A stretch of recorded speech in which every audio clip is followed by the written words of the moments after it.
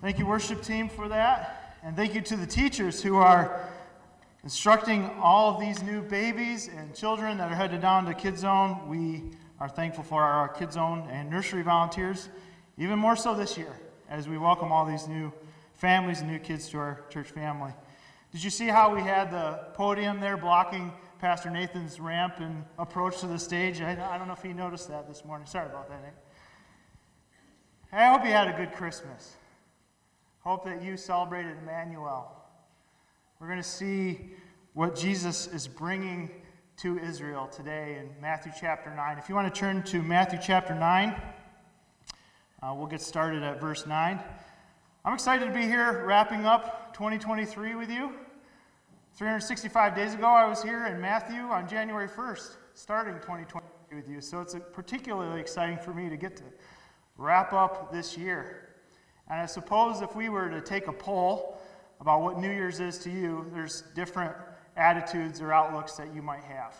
I'm sure there's a group of us, probably a large group, that can't wait for 2024 to get started. Maybe you got a new relationship or a new job, new things are happening, and there's a blend of excitement and some anxiety. Down with 2023, let's head into 2024 blazing. There's probably another group of you, though, that are still trying to figure out what to make of 2023. Now, a lot happened. A lot happened in our lives, a lot happened in our church family, a lot happened in our country and our world in 2023. Don't you need more than one evening to kind of unpack and understand all that? And then the centrists of you are just like, hey, I'm just in the middle. Like, 2023 is done. We're going to head into 2024. I'm not really worried about what's going to happen. Hey, listen, our prayer and our hope for you as we head into 2024 as a church family and as individuals, and really even for our country, is that you would follow Jesus into the new year. Over the next several weeks of January, we're going to be in Matthew chapter 9, looking at how Christ is renewing his people. He's changing everything. And we're going to meet a group of people who want him to just work within the system that they've built and the system that they're using, and it's just not going to work out that way. So our hope and prayer for you is that you would join him, you would follow him into the new year, and see him renew your life so that nothing is the same in 2024. Before we get into Scripture, let me pray and just ask God to use this time for his glory. Father, thank you for your word. Thank you for using faulty men to explain and encourage the church through your perfect word. Use this time to bless this family and instruct us, minister to us through it, and use it to bring you glory and point to you. In Jesus' name we pray. Amen. Hey, so if you've been with us for the last several weeks, we have been in Matthew. In Matthew chapter 8, we are following Christ and his disciples as they were in Capernaum, and a litany of miracles happened where Jesus demonstrated his authority over big things, life-altering illnesses, the uncleanliness laws where he touched a leper and healed him. Jesus had power and authority over even that. And then we followed Jesus as he got in a boat with his disciples and crossed the Sea of Galilee to minister on the eastern shore of Galilee in the Gadarenes. But on his way there, we know that he and his disciples encountered a storm, and he further demonstrated his authority when he quieted the storm. The disciples were astounded. In fact, everyone's reaction in Matthew chapter 8 to the works that Christ does is to be amazed and astounded at his authority and his power, and to his teaching, how he teaches with such authority. The reaction in the Gadarenes is a little bit different, though. You remember Pastor Nathan covered where Christ enters the Gadarenes and he encounters these two men who are possessed by demons, and he casts the demons out. They are living in the tombs, out in the edges of society. He casts the demons out into a herd of pigs, and the pigs fly down into the Sea of Galilee and are lost. And the community there reacted a little differently. They say, oh, whoa, this is not going to work here. You need to go. Please go. So Jesus is rejected by the area of the Gadarenes, and he heads back across the Sea of Galilee. In Matthew chapter 8, into 9, he's back in Capernaum. And 2 weeks ago, before Christmas Eve, remember Pastor Nathan talked about how Christ was here to solve the biggest problem. Not maybe the most apparent problem or the problem that you might want him to heal or fix, but solve your biggest problem as he solved the paralytic's biggest problem. The paralytic's friends brought this paralyzed man to Christ expecting him to heal them heal him as he had healed many others before him. And Jesus begins by forgiving his sins. And this is the beginning of this arc of conflict that Jesus will have with the Pharisees as he demonstrates that what he's doing is not going to fit within their system. If, after all, he can forgive sins, what is the sacrificial system for? We have a program for that. We have a process for that. And Jesus has just shown that he has the authority to forgive sins. So that just happened in Capernaum. In this story, as we jump back into Matthew chapter 9, we'll start reading in verse 9, where Christ is still ministering in Capernaum. So Matthew 9:9 says, as Jesus passed on from there, he saw a man called Matthew sitting at a tax booth. Now, if you're familiar with the gospel stories, there's these groups of characters in the gospels: the Pharisees, the Sadducees, there's shepherds, there's fishermen, and there's tax collectors, and they all have different characteristics that we've ascribed, we know from history, that are about these groups of people. You know, the Pharisees always seem to have conflict with how Jesus doesn't fit in with their system. We know the shepherds were on the edges of society because they're dirty, kind of farmhands out in the field. And we know the tax collectors are not well regarded. It's important for you to know that about Matthew to see what happens next. That Matthew is more than disregarded by his people, but he's looked at as a sellout and a traitor. Because when Rome would colonize an area, they would hire the guy at the best price to collect taxes on their behalf. And as long as you collected what Rome wanted, you could collect extra and skim it off the top and line your pockets. So tax collectors are looked at as utterly dishonest, despicable people. They have no community with their Jewish brothers and sisters. So Matthew also is a cast-off, an outsider. But he's not really any good to Rome either. After all, he's still a Jew, so Rome's not going to regard him any more than the taxes that he's worth to them. So when Matthew chapter 9 hits us in verse 9, you meet a man who's kind of sitting in between these two realities. He is utterly unacceptable to his own community, and he's used by another. He's just sitting there collecting taxes. And what this would look like is he's collecting taxes for the goods of this area. So the fishermen that are catching fish in the Sea of Galilee are being taxed. The farmers raising crops on the hillsides outside of Galilee are being taxed by him and his coworkers. And he's lining his pockets with the profits that he can make.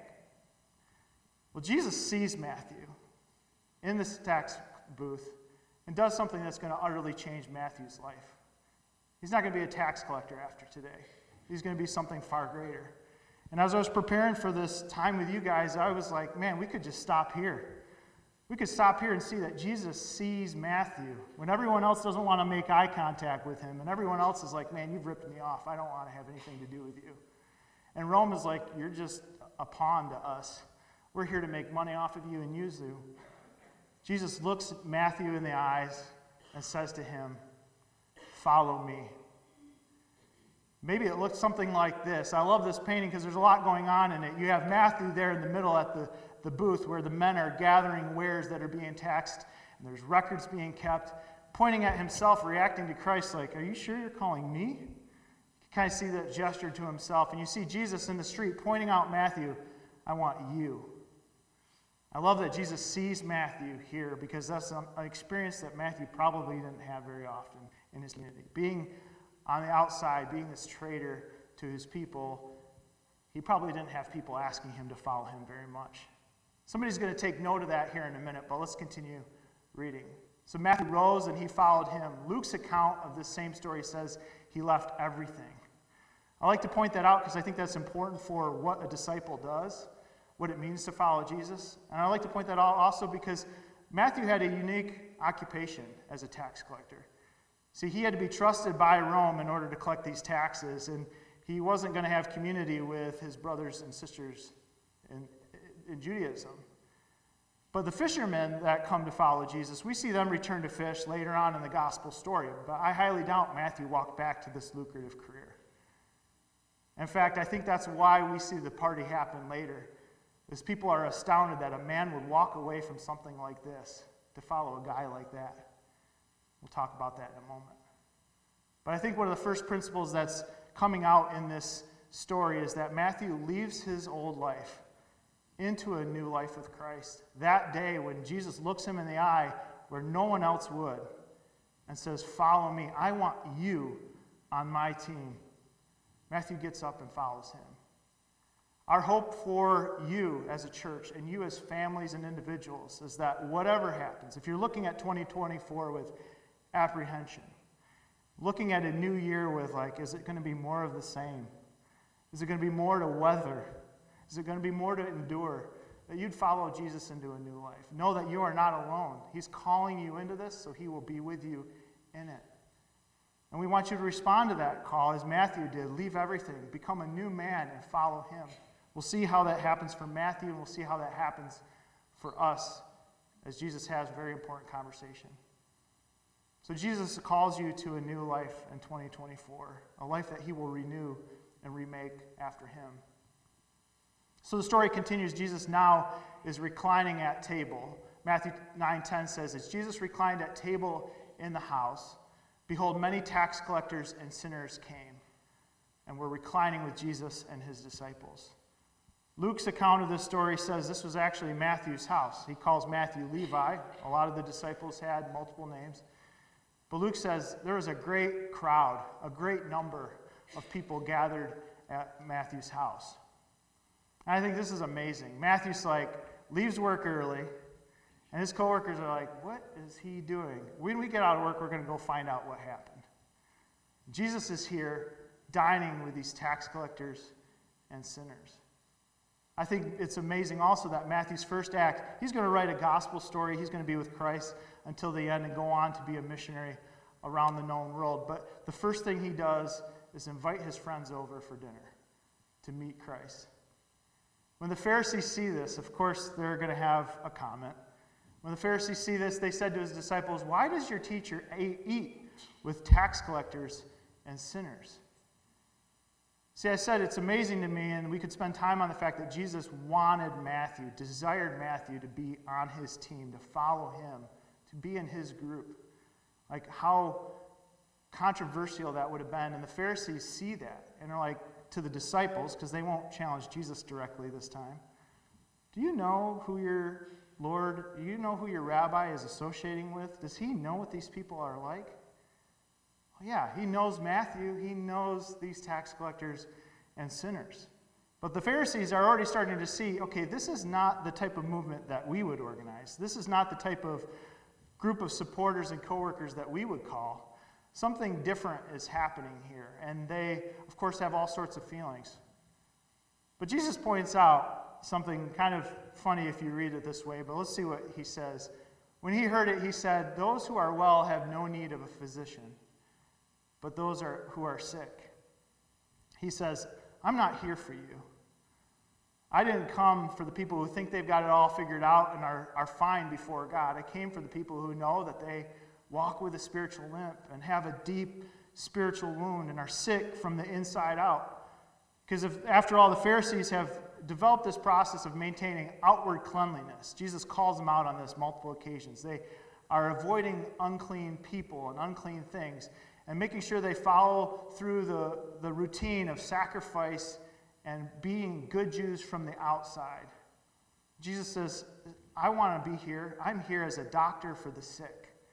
I'm here to care for those who know they can't pull off righteousness on their own, who can't pull off good spiritual health on their own and don't have it all together.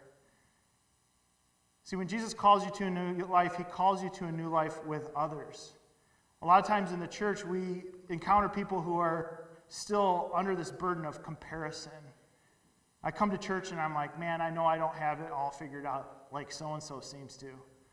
I know I don't have the nice car that so-and-so seems to have. I know that I'm not as healthy as this family. I'm not as healthy spiritually as these other people. We're still under this burden of comparing ourselves to one another. And Jesus says, this is not how this works. I'm calling all the people together who have the same problem. Because you and I have the same problem. There's a problem that Jesus solved for the paralytic. It's the problem that Jesus solved for you and I. And that we are sick on the inside with sin. That we can't cover it up and fix it on our own by following procedures and routines and sacrifices. That we need the physician to do that for us. Jesus says, I'm going to bring together people who know this and recognize who I am because I'm here for the sick.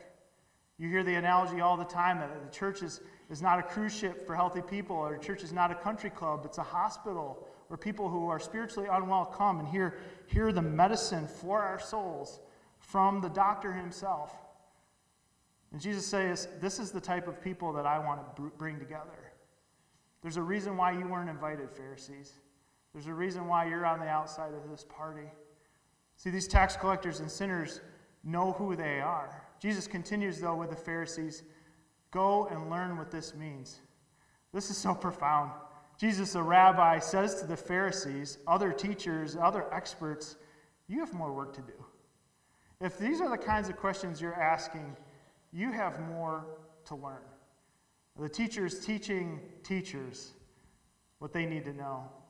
Now, he quotes a line that is paraphrased or used a few times in Scripture. We'll go to the original source, but read with me, or read along in your own Bibles, but read with me what he says. You can read this out loud. I desire mercy and not sacrifice. Jesus is quoting a particular quote from the book of Hosea. See, in the book of Hosea, God is using the unfaithful marriage between Hosea and his wife to demonstrate his faithfulness to Israel and their unfaithfulness to him.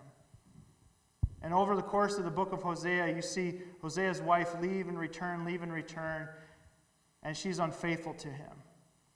What Jesus is doing by pointing back to Hosea is saying the problem still exists of Israel's unfaithfulness. The problem still exists that they're not holding to their marriage vows. You think you are, Pharisees. This is still a problem. And the questions you're asking show that's the case. I'm going to go back to Hosea 6, verses 4 through 6, just to kind of read you what's happening. Chapter 6 says, God laments what can be done to restore a faithful relationship. I'm not the problem, Israel. He says in verse 4, what shall I do with you, O Ephraim? What shall I do with you, O Judah? Your love is like a morning cloud, like the dew that goes away early. Therefore I have hewn them by the prophets. I have slain them by the words of my mouth. Their unfaithfulness has been costly to them. My judgment goes forth as the light, for I desire steadfast love and not sacrifice, the knowledge of God rather than burnt offerings.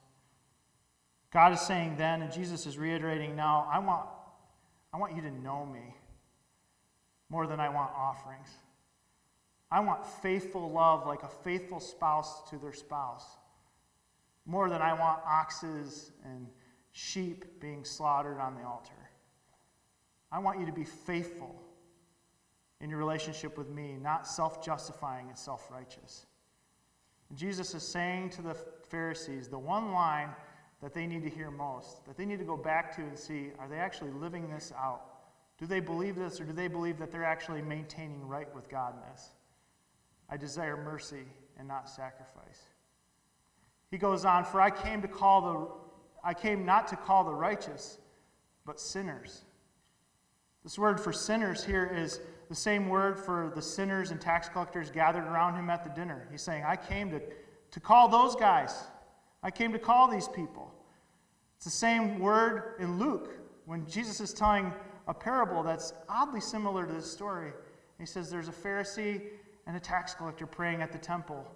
And the Pharisee stands off by himself because he doesn't want to be around anybody who's unclean and says, I'm thankful I'm not like that tax collector over there. And the tax collector dares just to sit at the edge of church, at the edge of the temple, and beat on his chest and say, God, have mercy on me, a sinner. Jesus tells those listening to the parable, that man went home restored. That man went home justified. In the same way, he's saying, I've called sinners. That's why you weren't invited, Pharisees. I've called people who aren't self-righteous. I've called people who know that they have a need. Then the disciples of John came to him, saying, why do we and the Pharisees fast, but your disciples do not fast? The disciples of John here are the disciples that followed John the Baptist. John the Baptist is now in prison at this point in the story. And they're trying to figure out, where do we land? Do we follow these Pharisees who seem to kind of have it figured out? They've got a system. We can follow these hoops. Or do we follow this Jesus? And so John the Baptist's disciples have been a part of this crowd that's followed Jesus around Capernaum, and now they come with a question. I think this was sincere. They see It's apparent, Jesus, that you are doing something different. It's apparent that some things that matter to the Pharisees and us don't seem to matter to you. They're trying to figure this out. Like, where is he going to fit? Where can we put Jesus so that we can keep moving together forward? How is this all going to work? So they pick out fasting. I think it's on their minds as they see a group of people feasting, enjoying each other's company, celebrating, when they're like, where's the lowliness and the humility and the mourning that we're supposed to have with fasting? Now, is Jesus against fasting? No. Just a couple chapters ago, he gave instructions on how to do it. So we know Jesus isn't against fasting. Anyone who was listening at the Sermon on the Mount would have known that. They're just trying to figure out, how come we do this? How come we participate in this and we keep this rule, and you guys don't seem to? Well, Jesus is going to answer their question. Jesus says to them, can the wedding guests mourn as long as the bridegroom is with them? The days will come when the bridegroom is taken away from them, and then they will fast. Jesus is calling himself God here. If you ever hear that he never called himself God, this is an allusion to the fact that he's the bridegroom. God has called himself the groom of Israel. He's marrying these people to himself, and Jesus says, that's why I'm here. I'm here to do this marriage. I'm here to take you people as my wife. That's why the church is now called the bride of Christ. And he's saying, this is like you saying, why are we partying at a wedding? I'm with my bridal party right now. I'm with the groomsmen and the bridesmaids. I'm here to celebrate. Why would I fast? He says this right now is going to come to an end. He's forecasting his own death, burial, resurrection, and ascension. He says, at some point, I won't be with them. When you want to pray and when you want to speak to God and really hone in and focus on your relationship with the Lord, then you can fast then. But right now, the Lord is with you. Emmanuel, we celebrate on Christmas Eve, is with you now. He says it doesn't make any sense for our disciples to fast. If it was just checking a box and fulfilling a practice, there's no point to it. But the time will come when they can fast. So the Lord is saying, there's a purpose for fasting. I'm not doing away with it, but now is not the time. I'm with you. No one puts a piece of unshrunk cloth on an old garment, for the patch tears away from the garment, and a worse tear is made. So if you think of what Jesus is doing as something entirely new, if you and I, like the Pharisees, see that it doesn't work with the things that we attempt, maybe you can see the analogy that Jesus is making here, as he has this new cloth that's going to drape over everything. It's going to cover every aspect of Judaism, their nation, their people, and their individual lives. It's going to drape over every aspect of everything that they see. They feel that it's tangibly new and different. They can see that. And what I think he's saying here, and what I think that we try to do sometimes, is say, okay, if I was a Pharisee, is Jesus here to try to patch like a lacking in social justice that Judaism hasn't figured out? Is that why he does good things for poor people? Like, is that, maybe that's what Jesus is here, to teach us just about justice and mercy, and we'll just take just a little bit of what he's doing and put it alongside what we already got figured out. Because after all, we've got a pretty good system. So they take everything that Jesus is saying and demonstrating and say, we'll take a little piece of that and use it to just cover, like, we've got to assume that there are faults in our lives. We'll just use it to cover those faults, to patch the system. Because he's saying you have this worn out holy coat that you're trying to cover yourself in. Holes as in holes, not as in wholly set apart. I realize that's a difficult word to distinguish. He's saying you're trying to just take this new cloth that's unused and patch it over that hole to just use me to fix something. You think that system still works. Maybe you're attached to it because it's kind of sentimental. Man, I'm used to this type of life. I'm used to this system. I'm used to this religion. It's been working all right. I mean, Jesus and a lot of his disciples would submit that it's not working all right. But the Pharisees don't see that. But they try to reduce Christ and everything he's here to do, when he says this is a completely new garment, this is something entirely new, to a patch.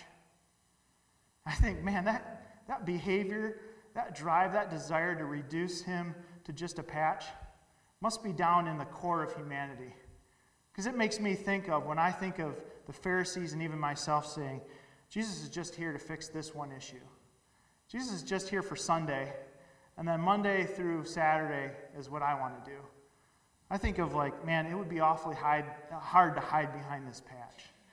It'd be awfully hard to hide all of my insufficiencies and faults behind one little patch.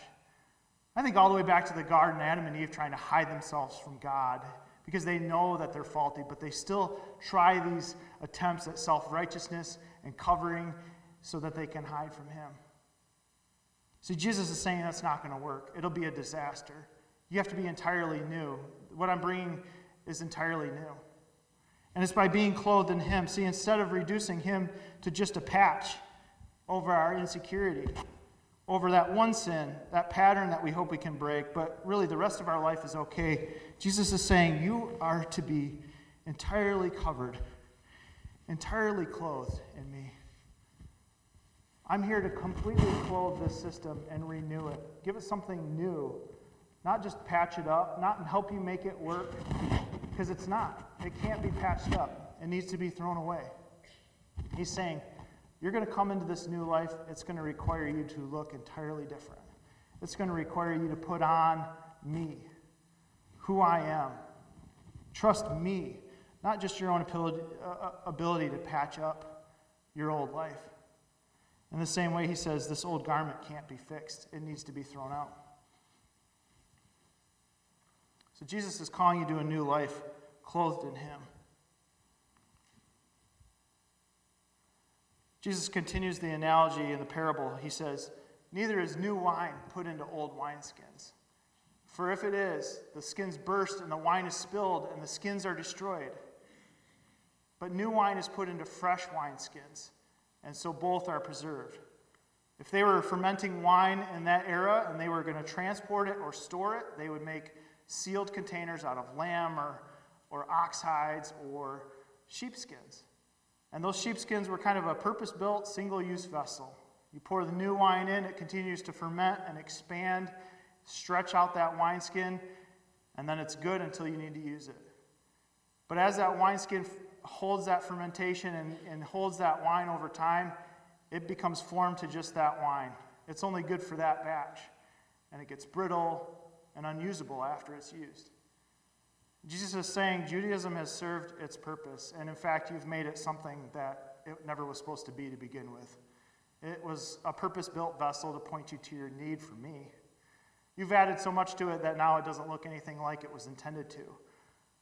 He says your life also is like this. And I think an application we can make for ourselves is that we're a single-use vessel also. And that Jesus likewise wants to fill you with something. He's made you. He was there when you were made for a purpose, to reveal him to creation, to reveal God's character to the cosmos, to display his image to people around you. And in the same way, that old container, that old vessel of your old life before Christ, Matthew's crooked tax collecting days, that old vessel is not suitable for him. I have this puffy coat at home. It keeps me warm when it's cold outside. And it's great for a lot of things. But one thing it's not great for, one thing that it's not appropriate for, is to go on hikes in our woods. Because there's thorny plants out there. They hook and tear that puffy coat, and the down spills out, and it's quite a mess. And you think of when I'm going out to take a hike in the woods, it would be inappropriate for me to go out there in this puffy coat. That's not suitable. That's not what it's for. If we've been clothed, if we are clothed in Christ, and we are a purpose-built vessel for him, maybe the questions we can ask ourselves in 2024 is, clothed in him, is this appropriate for me? Clothed in Christ, is this choice appropriate for me to do? If I'm clothed in Christ, do I have to do this anymore? Is this what I'm meant to hold as this new vessel? Is this what I'm meant to carry? Or am I meant for something different? Is there things that are inappropriate for me, thoughts that are inappropriate for me, words and actions, deeds that are inappropriate for me because I've been made new? I have a purpose by my Creator to carry his Spirit. Christ is calling you to a new life filled with his Spirit. The imagery here of the indwelling of the Holy Spirit working inside of you, changing you. Your life is now formed to contain that image, to display that image. The old container, the old wineskin, crusty wineskin that served its purpose, it demonstrated that that will not work and you need him, is done away with. Paul talks about this old person and new person imagery in Colossians 3. Verse 9, he says, "Do not lie to one another, seeing that you have put off the old self." You've cast that off with its practices, and have put on the new self, which is being renewed in knowledge after the image of its creator. Jesus is saying that this is what he wants for his followers. This is what the Pharisees need to hear. This is what you and I need to hear, that as we step into 2024, whether you're following him for the first time, maybe you don't know him as your Lord and Savior today, and you realize that the wineskin is old and crusty and has served its purpose, you need new life. That patch has not solved, whatever that patch is, has not solved the problem. If it's isolation or elitism or addiction or escapism, whatever you're doing to just try to cover that one chink in your self-righteousness armor is not working. Be clothed with him and filled with the Spirit. So with others, I'd say abandon isolation. Matthew was isolated because he was judged and used by the people around him. There are people who come to church and are isolated because they compare themselves to others, positively and negatively. Another way this could be said is abandon elitism. Because after all, he called us all together. We all have the same illness. He is the doctor. You're not. You're not the nurse practitioner even. We're the patient. So come into church knowing that the people that you formerly compare yourself to are just like you. They're here to worship their Creator. They're here to worship the sovereign physician who is the only one who can solve what's truly their problem. Jesus calls you to a new life clothed in him. So don't reduce him to a patch. I think of this often because I struggle with this too, that he lives in certain areas of my life, and that he dwells in certain areas of my thought life, and that he covers certain parts of my week with his work, and then the rest is my time, as if he's just like a tenant in a building that I own. Well, what if you thought about it as you're completely clothed in him? See, this is really good news, because when God, the righteous judge, looks at you, we believe, as Christ followers, we believe he sees that clothing. He sees that you are clothed in the righteousness of Christ. Instead of seeing all the holes and wounds and mess and just ugly stuff because of the decisions you and I make, he sees that you're clothed in Christ's righteousness. So this year, don't reduce him to a patch. Ask that question of, like, if I'm clothed in righteousness, if I'm clothed in Christ, can I do this? Is that what a person clothed in Christ does? And lastly, Christ calls you to a new life filled with his Spirit. So be that single-purpose vessel he made. He made you to contain his image and display it to the cosmos. Demonstrate his character to people around you. And he equips you to do that. You're not on your own in that. He equips you to do that by the filling of his Spirit. So do away with that old man. Cast off that old man. Put on the new man of Christ. And head into 2024 renewed. Let's pray. Father, I thank you that you would even call folks like me, that you choose people, and you love them not for what they've done or how they clean themselves up on the outside, but because you made them and you care deeply for us. Help us to truly see that care for us this year as we focus into the new year. Help that to transform us as individuals, us as a church. Help that to grow inside us like fermenting wine. Help it to radically change us from the inside out. In Jesus' name I pray. Amen.